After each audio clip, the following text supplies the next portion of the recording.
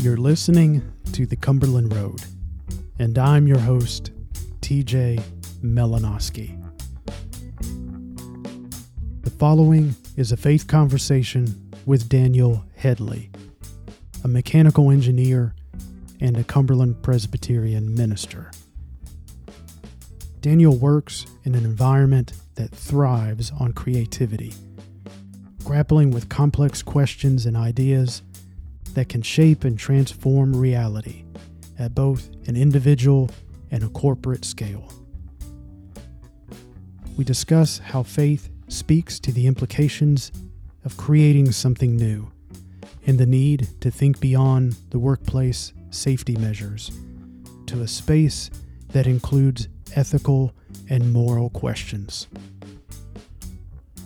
This is part one of a two-part faith conversation, and Daniel shares some of the demands of being a person of faith while exploring innovations and seeking solutions to today's problems. He also shares his first encounter with the Christian faith in discovering deep meaning and becoming what Daniel describes as one of the Jesus people. Here is part one of my faith conversation with Daniel Headley. Daniel, you're an engineer and a Cumberland Presbyterian minister. You're an engineer in what field? Mechanical engineering, specifically research and development. Well, tell me more. That's almost another language to me. Yeah. I specifically work in an environment where we create extremely high pressure and extremely high temperature environments that allow us to study the boundary cases for physical phenomenon in the universe. So we have a machine that is the highest X-ray generating device in the world, second only to a nuclear weapon. And that allows us to expose things in that machine to incredibly stressful environments that would be similar to, say, the inside of a star. Wow. So we have to develop things that can look at that and then analyze what happens inside that environment. Okay, I'm soaking this in. So magnets are pretty strong, but is there a liquid, the friction of two liquids, or space between two liquids? So we actually use, or is it a solid? That's an interesting question, because phases is one of the things we explore. We explore different phase transitions of material at extremely high pressures, and so we generate an extremely high magnetic field. And it's generated by a very, very powerful electrical pulse. And what happens is we can create incredible phase changes. So something might start as a solid and it'll end up as a plasma, like the material in a star. It might start as a liquid and end up as an extremely solid crystal temporarily during that pressure change. So things happen during those environments that don't happen anywhere else other than a star, basically, or an extremely high pressure environment that could happen. That's kind of like a star, for example. A nuclear weapon is a similar type of high pressure environment. Well, how do you contain, if the properties of the objects, plural, change? How do you contain? It happens very, very quickly, and then it all blows up. So we don't contain it. It blows up into pieces, and then we have to clean up the mess after. So it's very small amounts of material, extremely small centimeter scale amounts of material that for a very short period of time undergo incredible transformations, and then they just blow apart. And then we clean up the mess and do it all over again. What kind of looking glasses do you use to be able to not only see it, but record these changes? So we have to actually create diagnostic tools that don't exist anywhere else. And so part of part of what happens, like, how you've heard stories about how Velcro was invented by NASA for the space industry. I believe that's Right. true. Right. The space pen, the pressurized pen that they have, so lasers were invented for different purposes, right? So we have to develop tools in order to do that. And then someone says, "Hey, you have the fastest camera in the world. Can we use that camera for something else?" And since we're government funded, the government says, "Of course, it's paid for by U.S. taxpayer money. So here's how we built it. This is how it works." And so, we share our developments with other U.S. companies as the need arises. And so from the work we do for our extreme environment is born solutions to problems that haven't yet been dreamt up yet, but eventually will be dreamt up. So, we are creating problems that don't exist on Earth, and then finding ways to look at those problems and answer those questions so that other people can later ask a new question that we didn't think of asking yet. And that's how science progresses. That is awesome. So there's a lot of freedom and encouragement for creativity. Absolutely. When in a nutshell, when people ask me what I do, I say I'm an inventor. I'm an inventor is what I am. So they give me parameter space. I need something that does this within these parameters, these requirements, and then I have to find a solution on a mechanical side. I do the mechanical solution, but I particularly cross boundaries quite a bit. So I do a lot of uh, I work with a lot of other folks that do electronics as well, and software development. And so my designs are married to electromechanical systems and software systems as well. So there's a cross pollination that happens in our work. So it's not so silent, right? We work as teams to develop things. But I also do a lot in the way of safety, and that's where ministry for me really comes to play. So for me, the work I do to look at these crazy environments, that's worship, right? So for me, that's worshipful to be able to consider these really hard problems and try to think of things that have never been thought of before. Um, because it sounds funny, but that's what we do. Like there are a lot of times I try as much as I can to buy something that already exists. Like if I look online, somebody makes a widget and I think, oh, I could use that widget in my thing. And then I call them up. I'm like, hey, I see you all make this widget. Uh, how much force can it handle in this direction? Or what temperatures can it tolerate or whatever? And then the guy on the phone goes, I don't know. We've never been asked that before. So we get that all the time. You're like, then I'll say, well, okay, I'll just buy one and see. Mhm. I'll just test it out and see what it can handle, right? Because if I can use someone else's thing, I will. If I Right. don't have to design it from scratch, but a lot of times we end up having to design it from scratch because these things don't exist for sale anywhere else. So, um, but so that's the worship part for me, answering these hard problems I'm given to. So physicists come up with really hard questions, and engineers come up with tools so the physicists can answer their questions. Mm. And that's how we work as a team.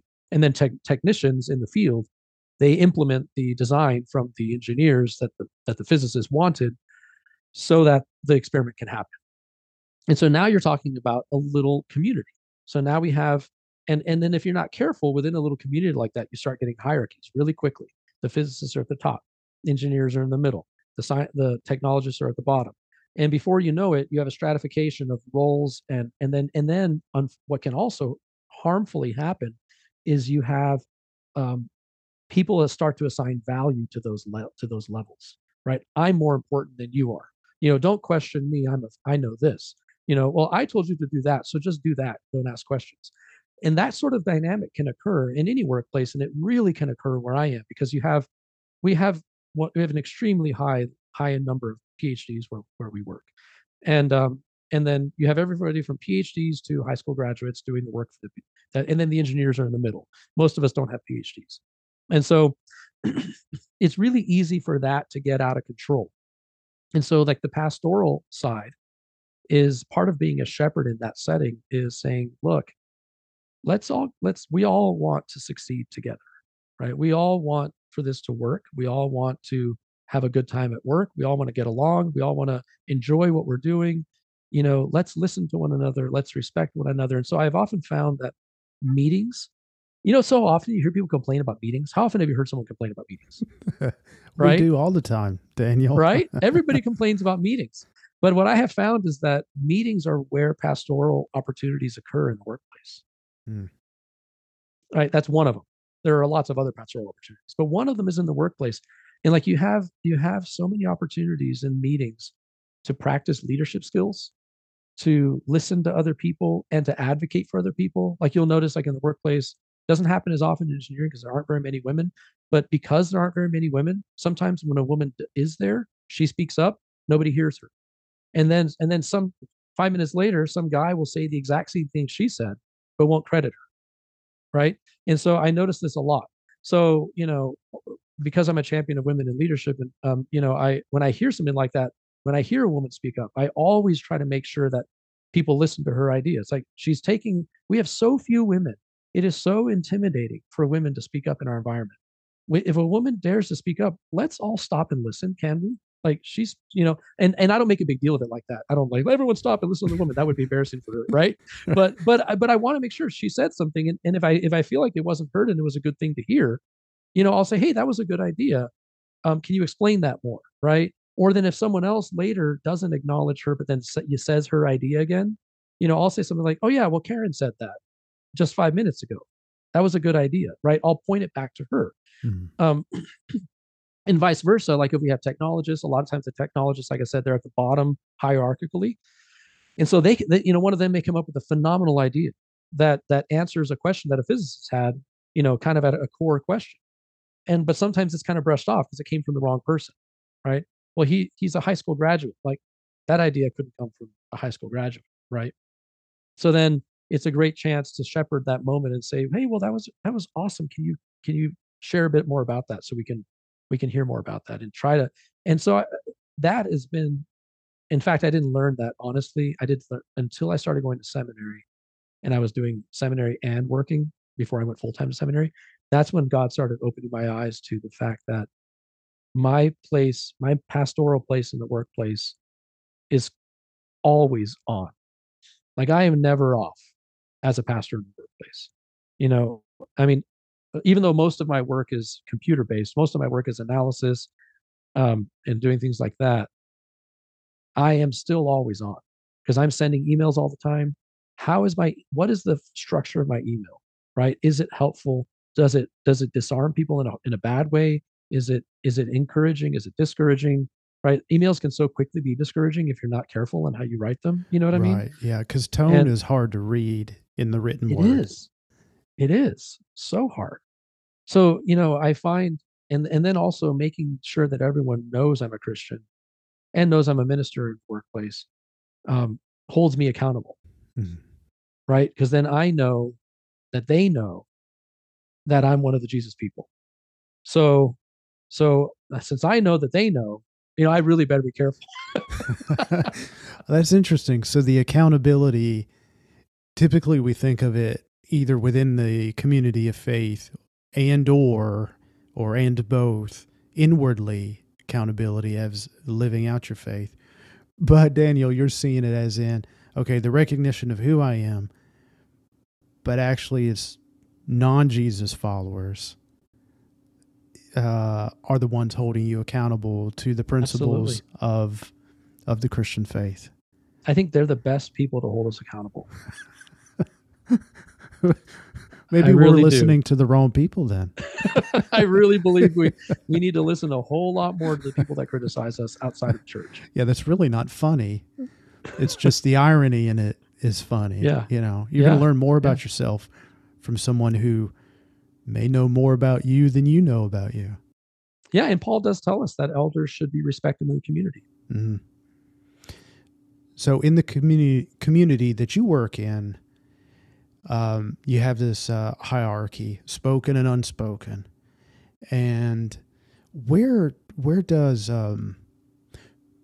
the ethical implications and maybe moral, where does that fit into the mix of the experimentation that your field is practicing? What does that look Yeah. like? A lot, a lot, a lot, a lot. So I can answer that question in many different ways, but we've recently been hiring a lot of new engineers, and a lot of them are out of college recently. Maybe they've had internship or a couple of years out of work outside before they came to us, but most of them are new. And so right now I'm training four of them. Is it four? Anyway, something like that. And it's like one of the questions that I often comes up because of the kind of work we do, because it's high voltage. I mean, very high voltage, right? Thousands of volts, you know, millions of amps, right? High current, high temperatures, high pressures, magnetic fields, extremely heavy things that we have to fly around the building with a crane, that people are standing around in the building while these massive things are moving by, right? Forklifts, things that people have to enter that we design, right? Like vessels that people have to go into that I design. I can't point the finger at someone else if someone gets hurt and said, well, I guess we shouldn't have bought it from that company. Well, no, it's my Right. name. I designed that thing, Right. right? And so people, hazardous gases, hazardous chemicals, right? We have hazards all over the workplace, and we put them there. The engineers, right? The physicists wanted the apparatus for their science, and we engineers are the ones that said, well, you need this much oil, you need this much nitrogen, you need all these hazardous environments we create, so we're responsible for them. Hmm. And so people's lives are in our hands in the things that we design. And so as young people come in, young engineers, and they start to realize the gravity of what they're doing, right? Because when we're analyzing things and checking each other's work, right, we develop a community of accountability within the workplace. If I design something new, I ask my peers to review it. I have regular peer review sessions. I document my work carefully. I show my thought processes. And so how does ethics come into this, right? So there are federal laws that govern a lot of workplace safety, OSHA, right? One of the first things I do is I champion OSHA, right? There are many engineers, unfortunately, I've heard many engineers complain about things like OSHA, right? So I try to change the culture right up front, and I hold OSHA in high esteem. If it's written in OSHA, I will do it, and I will not complain about it, and I will try to exceed it. It's not a bare minimum for me. It is a baseline that I try to do better than, because that's what it's supposed to be. It's supposed to be a baseline. I contact safety folks before I deliver a product. So as I'm developing, I contact environmental folks. I contact safety, workplace safety, all different. I say, hey, I'm developing a new thing. Why don't you come look at this and tell me what you think about it? And I have them look at my concepts, really early concepts, and I want to get their opinions before I get too far down the road, and they feel, before they feel like, well, I guess I have to say yes because you're basically done, right?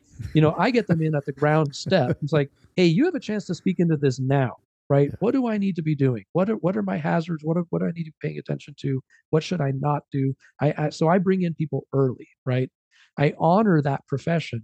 I honor the safety profession by saying you have something valuable to bring to the table because you are the safety people. You care about the health and well-being of others, and so do I. As a follower of Christ, I better care about the health and well-being of other people, right? And so I bring them into the story early, and I model that for the new engineers around me, right? So instead of being fearful of the inspectors and the auditors, I raise my hand and I say, hey, come look at this. Hey, come see what I did. You think I did this right or not? Right? So I invite them in.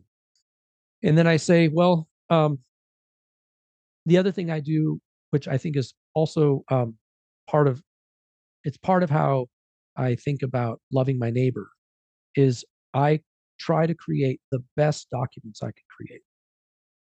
So instead of complaining about my documents, I try to make them beautiful and readable and understandable so that someday, if something goes wrong, someone will go back to my document and say, this is what he was trying to do. This was the intent. This is what we were trying to accomplish, and what we considered and what we didn't consider. If it went wrong, we know what we tried to do. We know why we tried to do it, and we did the best we could. And that comes down to, like, when I finally am training a new engineer, they look at me every now and then, because I've done this a lot. I've trained a lot of engineers over the years, and they'll say something like, well, what happens if someone gets hurt or dies from my work? And the reality is, you can, well, first, that's on your conscience. First, that's the first thing. Second, you could go to prison. as an engineer. People don't think engineers actually do go to prison sometimes for negligence and for failures in their work. So I'm like, yeah, well, you could be, well, first, it's on your conscience that someone was injured from the work you did. Second, it may cost you a lot of money in legal fees, lawsuits, and all of that. And third, you could go to prison. All of that could happen. So are you going to think all day about how to not go to prison, how to not spend money on legal fees, or are you just going to think about how can I create the safest, most user intuitive and understandable system that I can, so that people go home every day the same way they came in? Hmm. If I just spend my time caring about my neighbor and thinking about how I can love my neighbor by thinking through all the possible things that could go wrong that I can think of, and then if I can't think of them all, I go to my friend. I'm like, what else can you think of that could go wrong? And then I go to the safety guy. I'm like, hey, these are all the things that I thought it could go wrong. What do you think could go wrong? And then I find another safety person. I say, what about you? And I bring everybody into the story and we all think about it together. And then I bring the person that does the work in the field every day that actually turns the wrenches. And I say, look, this is what I'm trying to bring to you. Tell me how you might get hurt doing this, or what should I change about this so that way you can come to work every day and enjoy your job and not be injured on the job, right? I bring everyone into the story and I build a community around this, and I can go home every day feeling like I've done my best. And in the end, that's all you can do. What about, so we covered health and safety of the immediate individuals around, but in these moments of creation and creating new things, perhaps for discovery of the cosmos that we live in and for the betterment of humanity. My question is also a little bit deeper from the ethical point of view, is who raises the questions of the ethical implications on what may be created, and, looking beyond, because I think about if I'm leaning into the work that I'm doing and I can really get surrounded by it and lose the big picture, like being able to create this widget or this process to create something new, and it can replicate itself to look, 3, 4, and 5 steps down the road. Not that you know the answer or a solution could be provided, but allowing the mind to stretch that far ahead. Where does that come into this community of physicists and engineers and technicians? Yeah. That's a wonderful question, considering the world that we live in with nuclear weapons. Hmm.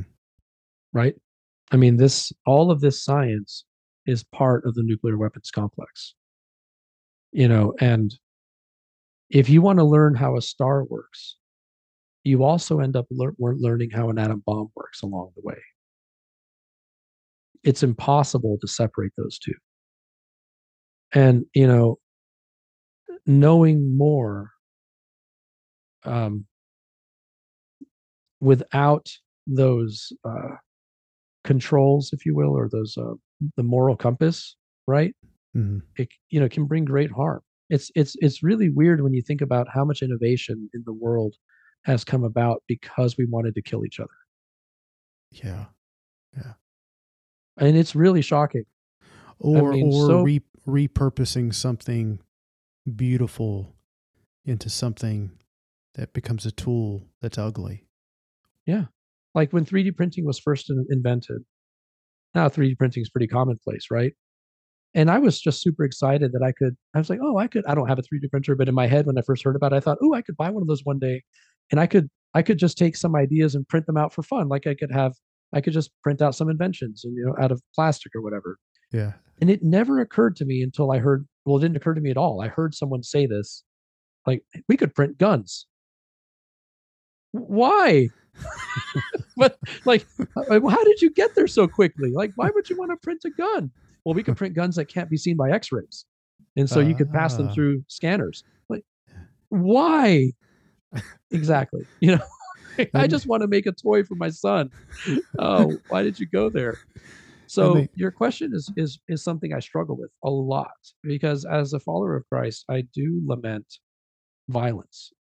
And and that's funny because we often, you think about like social taboos, the hot topics, right? And so whether it be having the right political views or having the right stance on homosexuality and LGBTQ issues.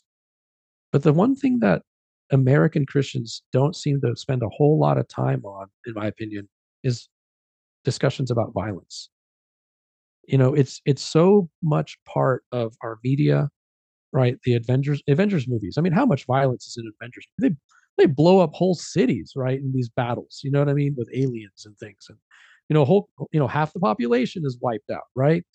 Um, we have so much violence in our media, so much, and you look at how much God abhors violence in Scripture, and so I do lament the fact that violence is so integrated into our culture and even into my work that I don't develop weapons personally, but the reality is the work that I do is potentially useful in those ways too, because extreme pressures, extreme temperatures, right? High magnetic fields, right? All these kinds of things have other applications.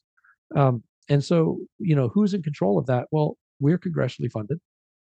So, part of it is Congress, right? Our science mission is developed and stated by people who hopefully have a good moral head on their shoulders and operate. And so far, I have been consistently impressed by the leadership of the labs. People who are very level-headed.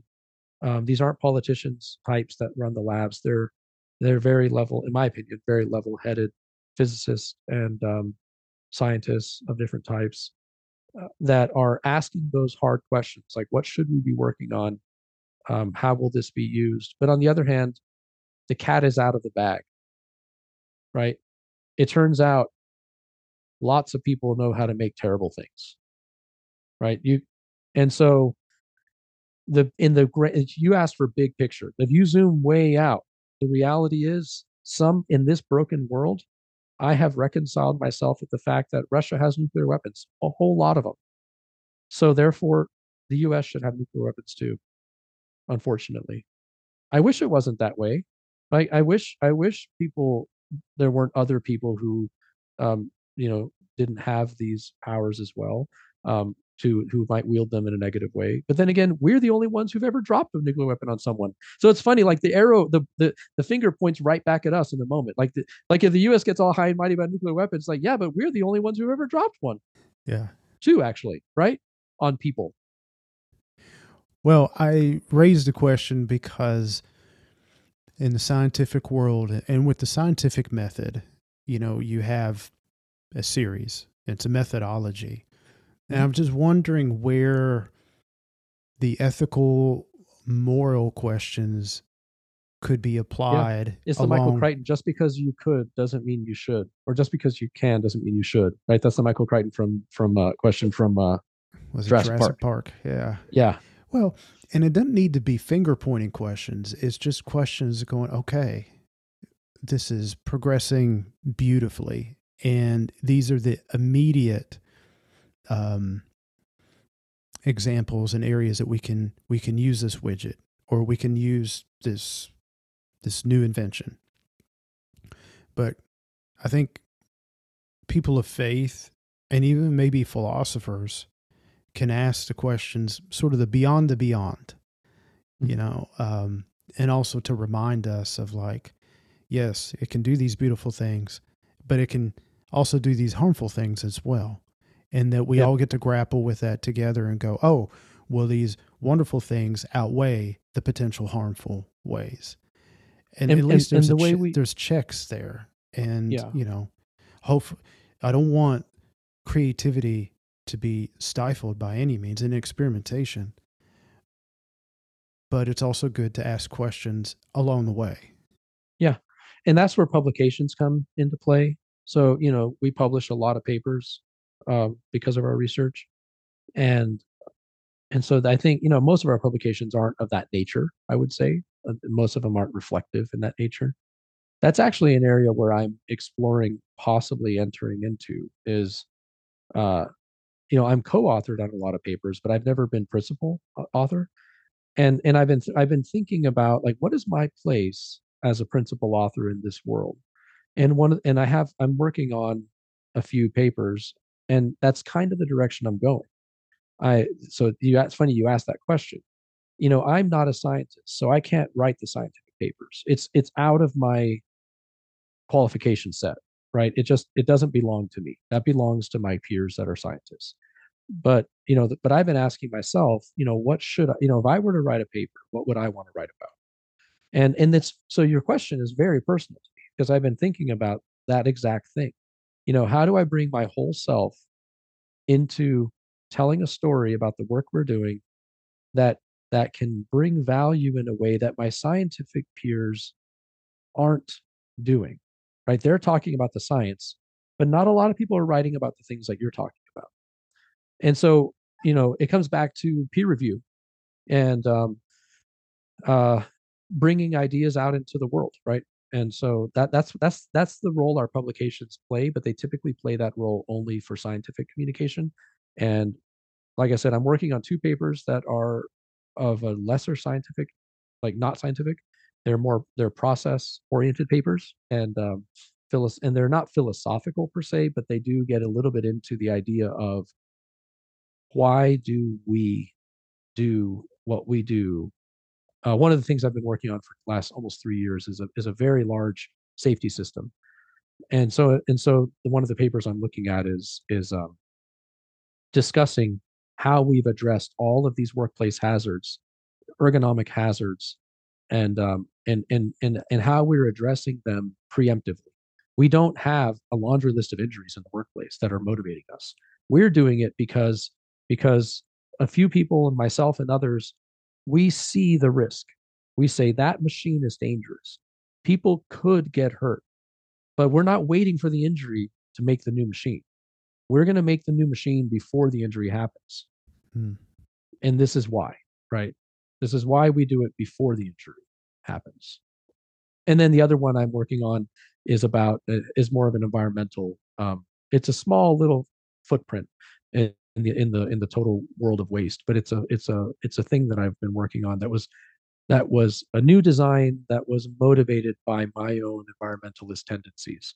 And so my environmentalist tendencies resulted in an innovation in a very highly scientific system that had nothing to do with environmentalism at all. But because I view the world that way, and I don't like waste, and I like to reduce and streamline, um, it resulted in a significant change that is a significant improvement to our overall facility. Interesting.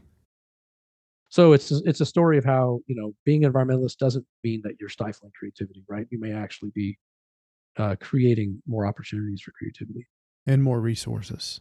and more, yeah, and a safer environment for us all. How did you get into mechanical engineering? Were you one That's of a funny those story. were you one of those small children that would take the microwave apart and Yeah, put it back together? I didn't put it back together typically. I didn't either. I took a lot of things apart. I only took the things apart that I was allowed to take apart. No, I didn't take apart, the microwave, unless it was broken. Then I was allowed to take it apart if there was a broken microwave. That's how it was at my house as well. The broken appliances. Here's a toaster. It didn't work anymore. Yeah, I could take them so apart. Couldn't put them back yeah. together. Well, so it's a funny thing. So my first, and when I say my first business, it was not a licensed business. Okay, let me be very clear. So this is a confession.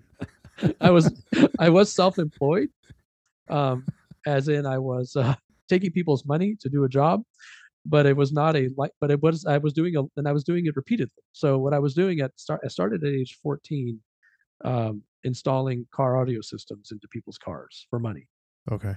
uh, um, on my own, not working for a business. And to this day, I do not understand why people would give a 14-year-old money to take their car apart and put a sound system in it. Blows my mind. And I think some people are just I wouldn't do that. But some people thought it was just exciting to watch a 14-year-old take their car apart and put it back together.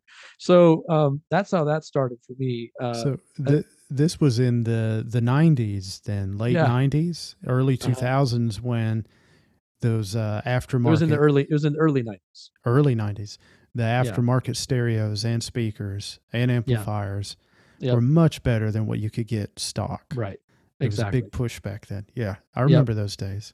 I And I used lived to those build those. days.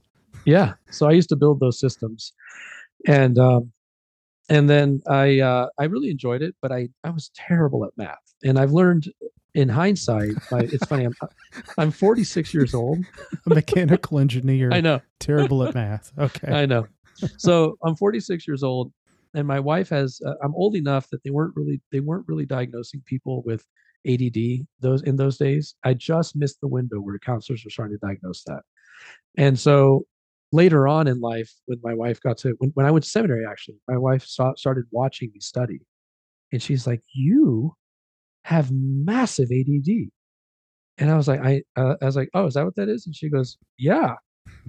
And because she's a counselor, I didn't say that. My wife's a counselor, so she could diagnose kids with this kind of stuff.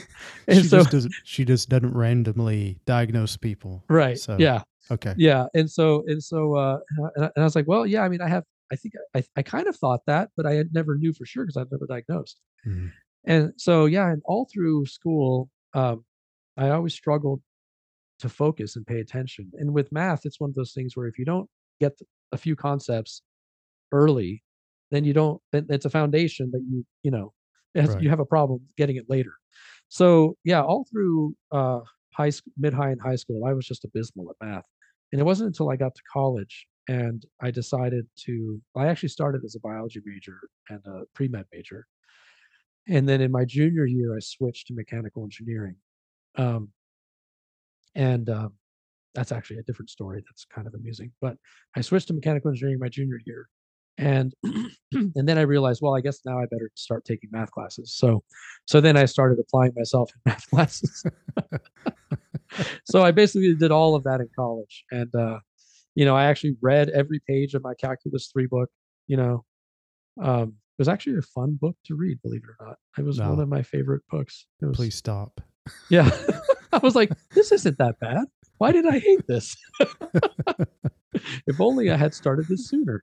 Um, so yeah, I had to play a lot of catch up. I always say I had to work harder than most of the people in my engineering classes because most of the people in my engineering classes liked math when they were young and didn't have ADD Mm. because most people with ADD don't end up taking engineering classes. So I had to work really hard. It was very difficult. Um, but Well, where did Yeah, so anyway, where did that work ethic come from? That drive to overcome obstacles, even knowing that you have these obstacles. There was yeah, certainly other paths to take. I think part of it is genetic, not gonna lie. My grandfather had a really high work ethic. Um, and my parents divorced when I was 13, and I lived, it was just the two of us, my mom and I living from 13 on together. And so, I tried as much as a kid can. I tried to help out around the house, Mm. not be a pain, not make a mess of the house, and try to make my mom's life not too difficult until I discovered girls, and then it made my mom's life way too difficult. But And but installing car stereos. yeah, yeah. Yeah. But she was really proud of me for that, actually. Um, and my grandfather loved that about me. But I think a lot of that really is a gift that God gave me. I think tenacity is something that God gave me that um, I'm thankful for. Uh, and I think for some people,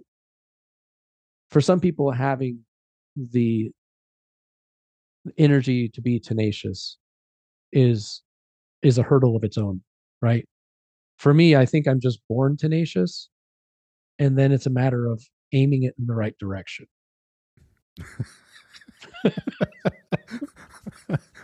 Well, I, for full disclosure, you and I have crossed paths working with board admissions and things like that. and side by side and hand by hand. And I have seen that. I couldn't hold the laughter back. It's true. It's true. And self awareness is helpful.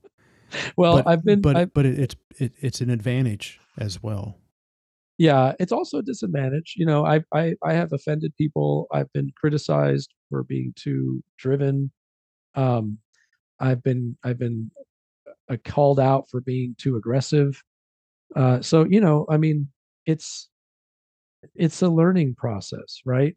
Um, and trying, and part of that just all goes hand in hand with trying to be pastoral in the workplace and trying to be. It happened this week.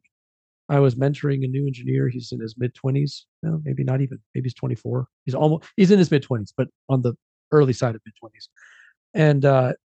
And he has a master's degree. And so I wasn't sure how much he knew, and I didn't want to assume. I didn't want him to think that I was patronizing him. Mhm. And so it was this fine line of, well, does he know this or does he not know this? Like, should he know this, or did I know this when I was his age? Well, I didn't have a master's degree when I was 24. Well, maybe he should know this. He has a master's degree at 24. He finished his master's degree at 23, right? So I'm like, well, maybe he should know this. And so I was working through something with him, and I could tell he started getting quiet, and he looked a little uncomfortable. And I said, "Are we okay?" And he said, your tone changed, and I got intimidated because I don't know if I know the answer for what you're asking for. And I said, thank you for telling me that. I'm very sorry.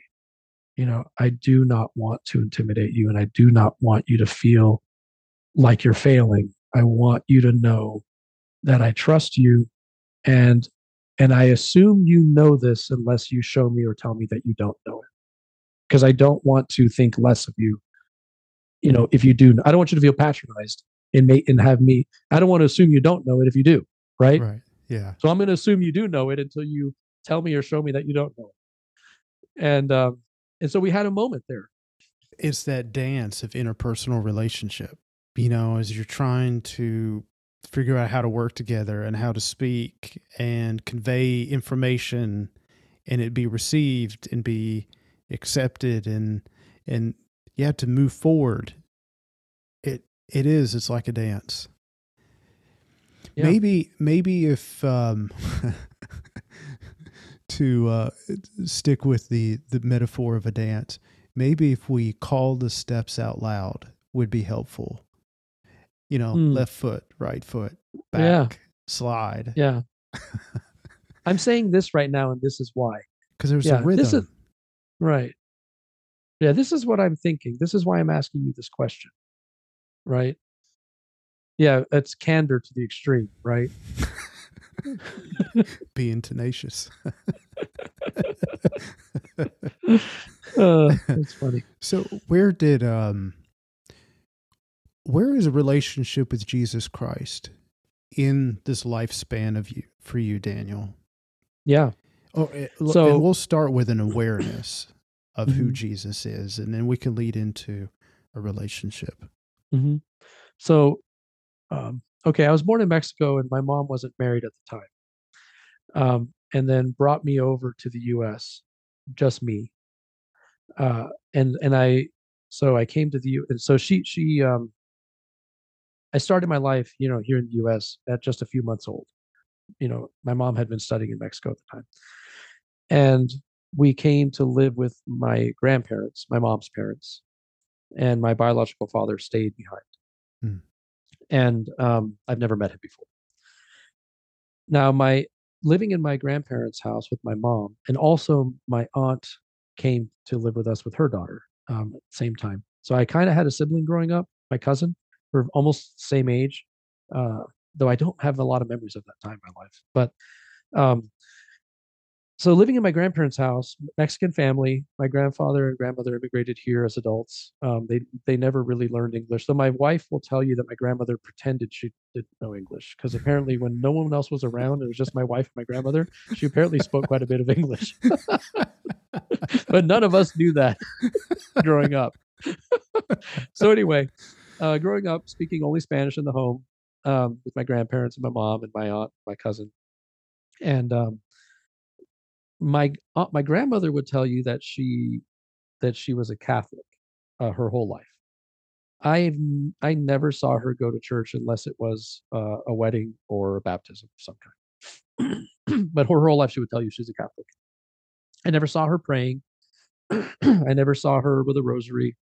Um, and then my grandfather would say he was an atheist, and he would say it pretty aggressively, which made him a pretty unusual Mexican, right? Because not that many Mexicans will be aggressively atheist. They Most of them, if they are atheists, will just kind of play along and just not stir the pot, right? Mm-hmm. But he was ready to challenge people and to take people to the mat who said they were Christians and try to humiliate them for their belief and um and so my I grew up not really ever, but he didn't do that to me as a little kid, and I never saw that as a little kid. So I grew up with God not a part of my life at all. My mom is agnostic, so I grew up with God just wasn't a part of my life. There was no Bible in the home. There was no church on TV. There was no church on Sundays, no church on Easter, no church at Christmas. So it just was not a part of my life. And then that stayed this when my mom married my dad, the guy I call my dad, Headley, Jeffrey Headley. He adopted me when I was 5, which is why my name changed. So my birth name was Ignacio Perches, and my name got changed to Daniel Ignacio Headley when he adopted me. And so he also, I think most of his life, I think if he's listening to this podcast at some point, I don't think he would be angry with me for saying he was an atheist, but he might say he's atheist agnostic. I don't know how extreme he would go with that. You'll find out later. Yeah. So, but nevertheless, he continued that same. He wasn't aggressive like my grandfather, though. So he was not an aggressive person that way. But it's the same thing. God was not a part of our lives when my parents got married. No Bibles in the house, no church any time of the year. We didn't talk about God. We didn't not talk about God, right? And it wasn't like we didn't talk about God negatively. We didn't talk about God positively. We just didn't talk about God. So in that way, it's true atheism because God was not present. Does that make sense? Yeah. Because like aggressive atheism is sort of against atheism in a way because you're making too big of a deal of God. Like if you're really atheistic, why talk about God at all, right? And that's the kind of atheism I live. It just God did not exist. And so I really only ever heard about God through ads on TV, like Christmas commercials. I didn't have any Christian friends that I knew about growing up.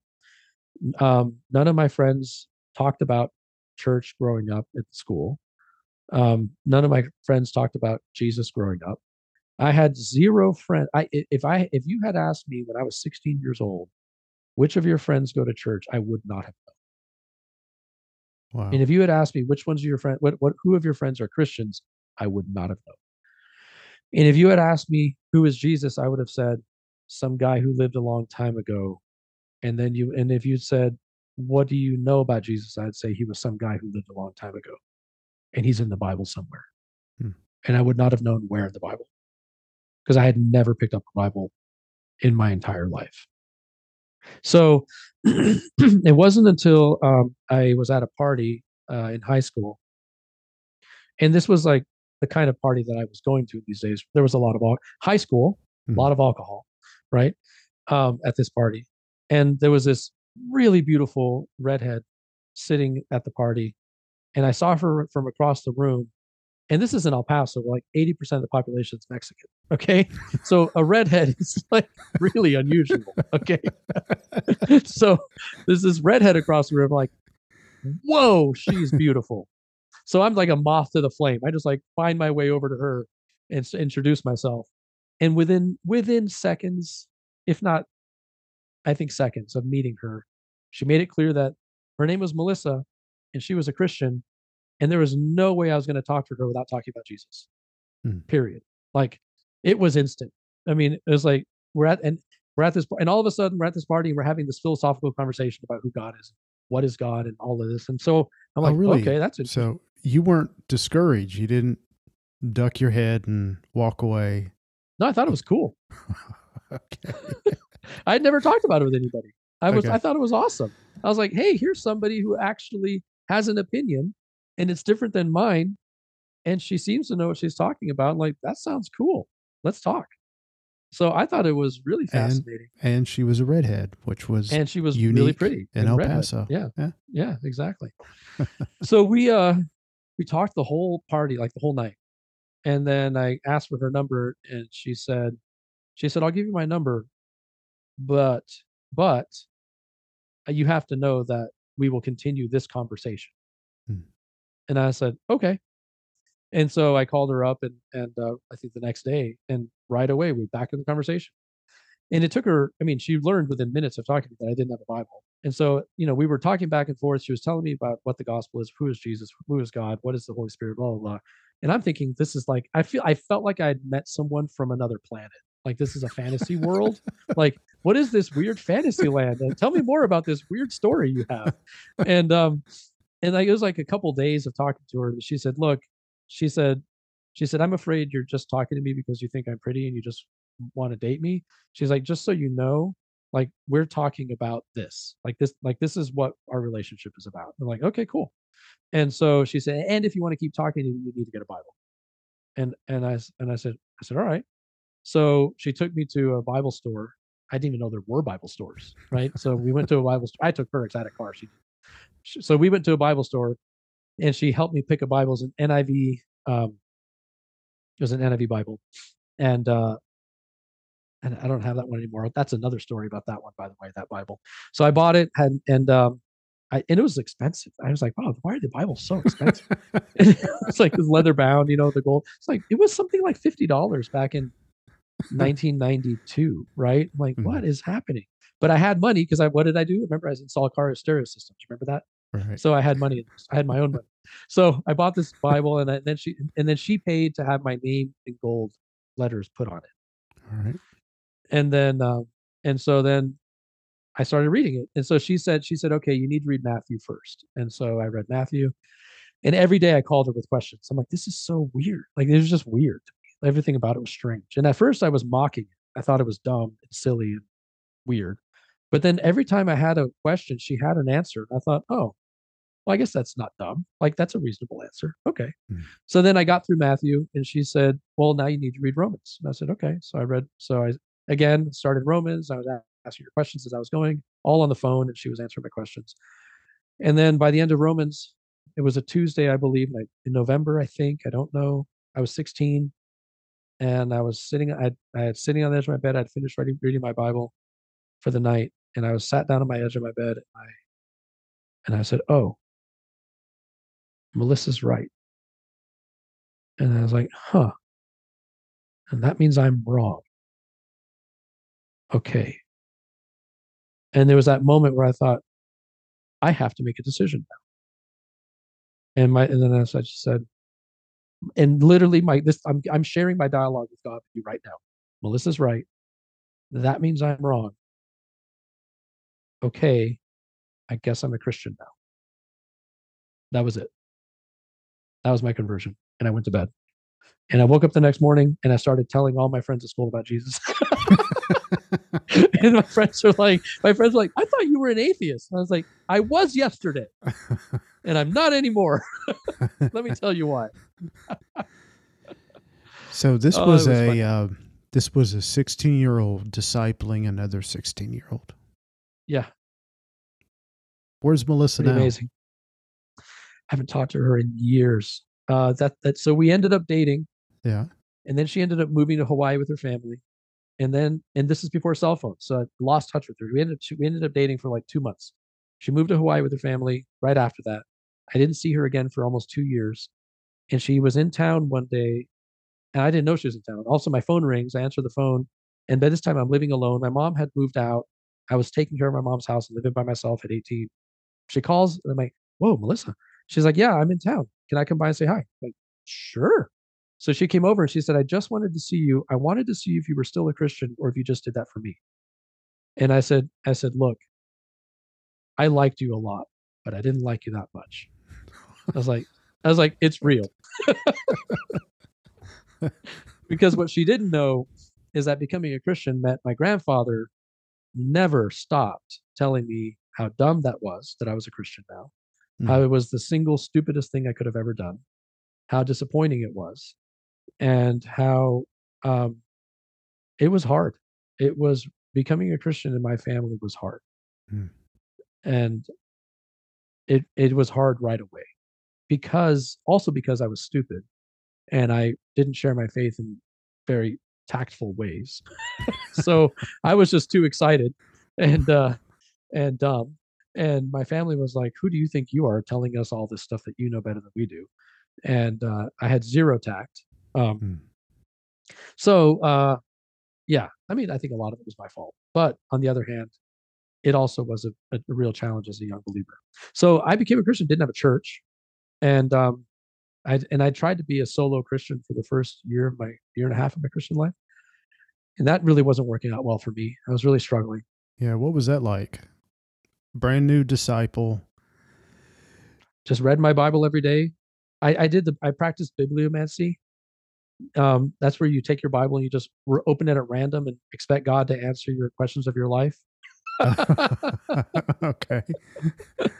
Close your eyes and point to something. Like I didn't know how to read the Bible. I didn't know what I was reading, right? Mm. I just knew that I need to read this thing because the words of life are here. So I just did my best to try to understand. I didn't know what I was doing. I had been going to a church. I didn't tell you this. I had started going to a church as an atheist observer before I met Melissa, because one of my friends was mom. His mom was making him go to church, and he said, "Could he asked me if I would just go with him just to like heckle with him in the back, sitting in the back."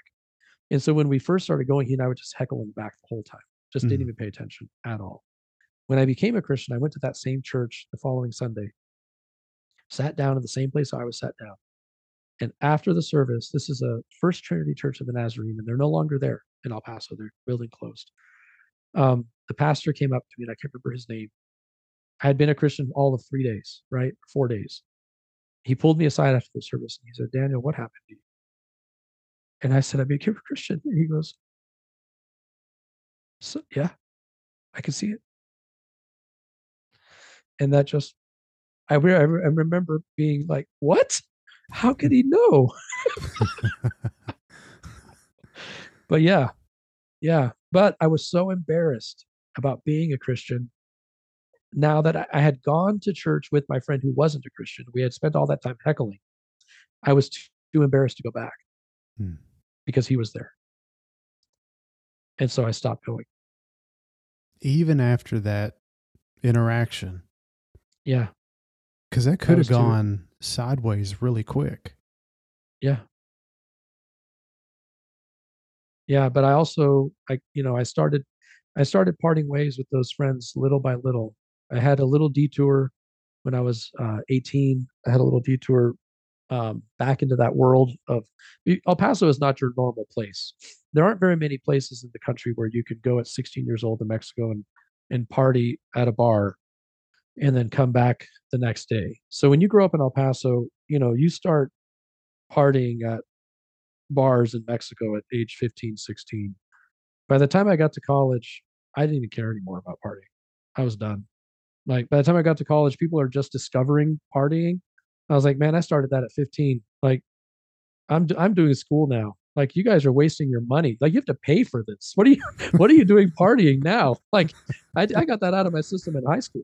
So but the thing is that it was hard. Like it was hard. Like looking back, I see the goodness and the graciousness of God with how patient God was with me, having no one in my family to guide me, no friends that knew Jesus, except for Melissa, who moved away 2 months after I became a Christian. Mm.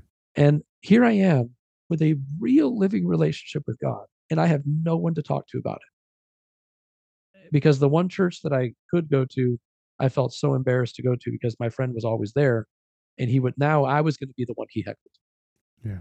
just like he heckled everyone else, like I used to heckle them with him. Here we will pause on the faith journey with Daniel Headley and pick up the rest in the next episode. If you enjoy faith journeys like Daniel's, follow and subscribe on Cumberland Road, on Apple and Spotify, or your favorite podcasting site. In closing, Toni Bernhard, an author of the books of How to Be Sick and How to Wake Up and How to Live, she wrote, "People can be at their most vulnerable, but still be tenacious at the same time." Thank you for listening.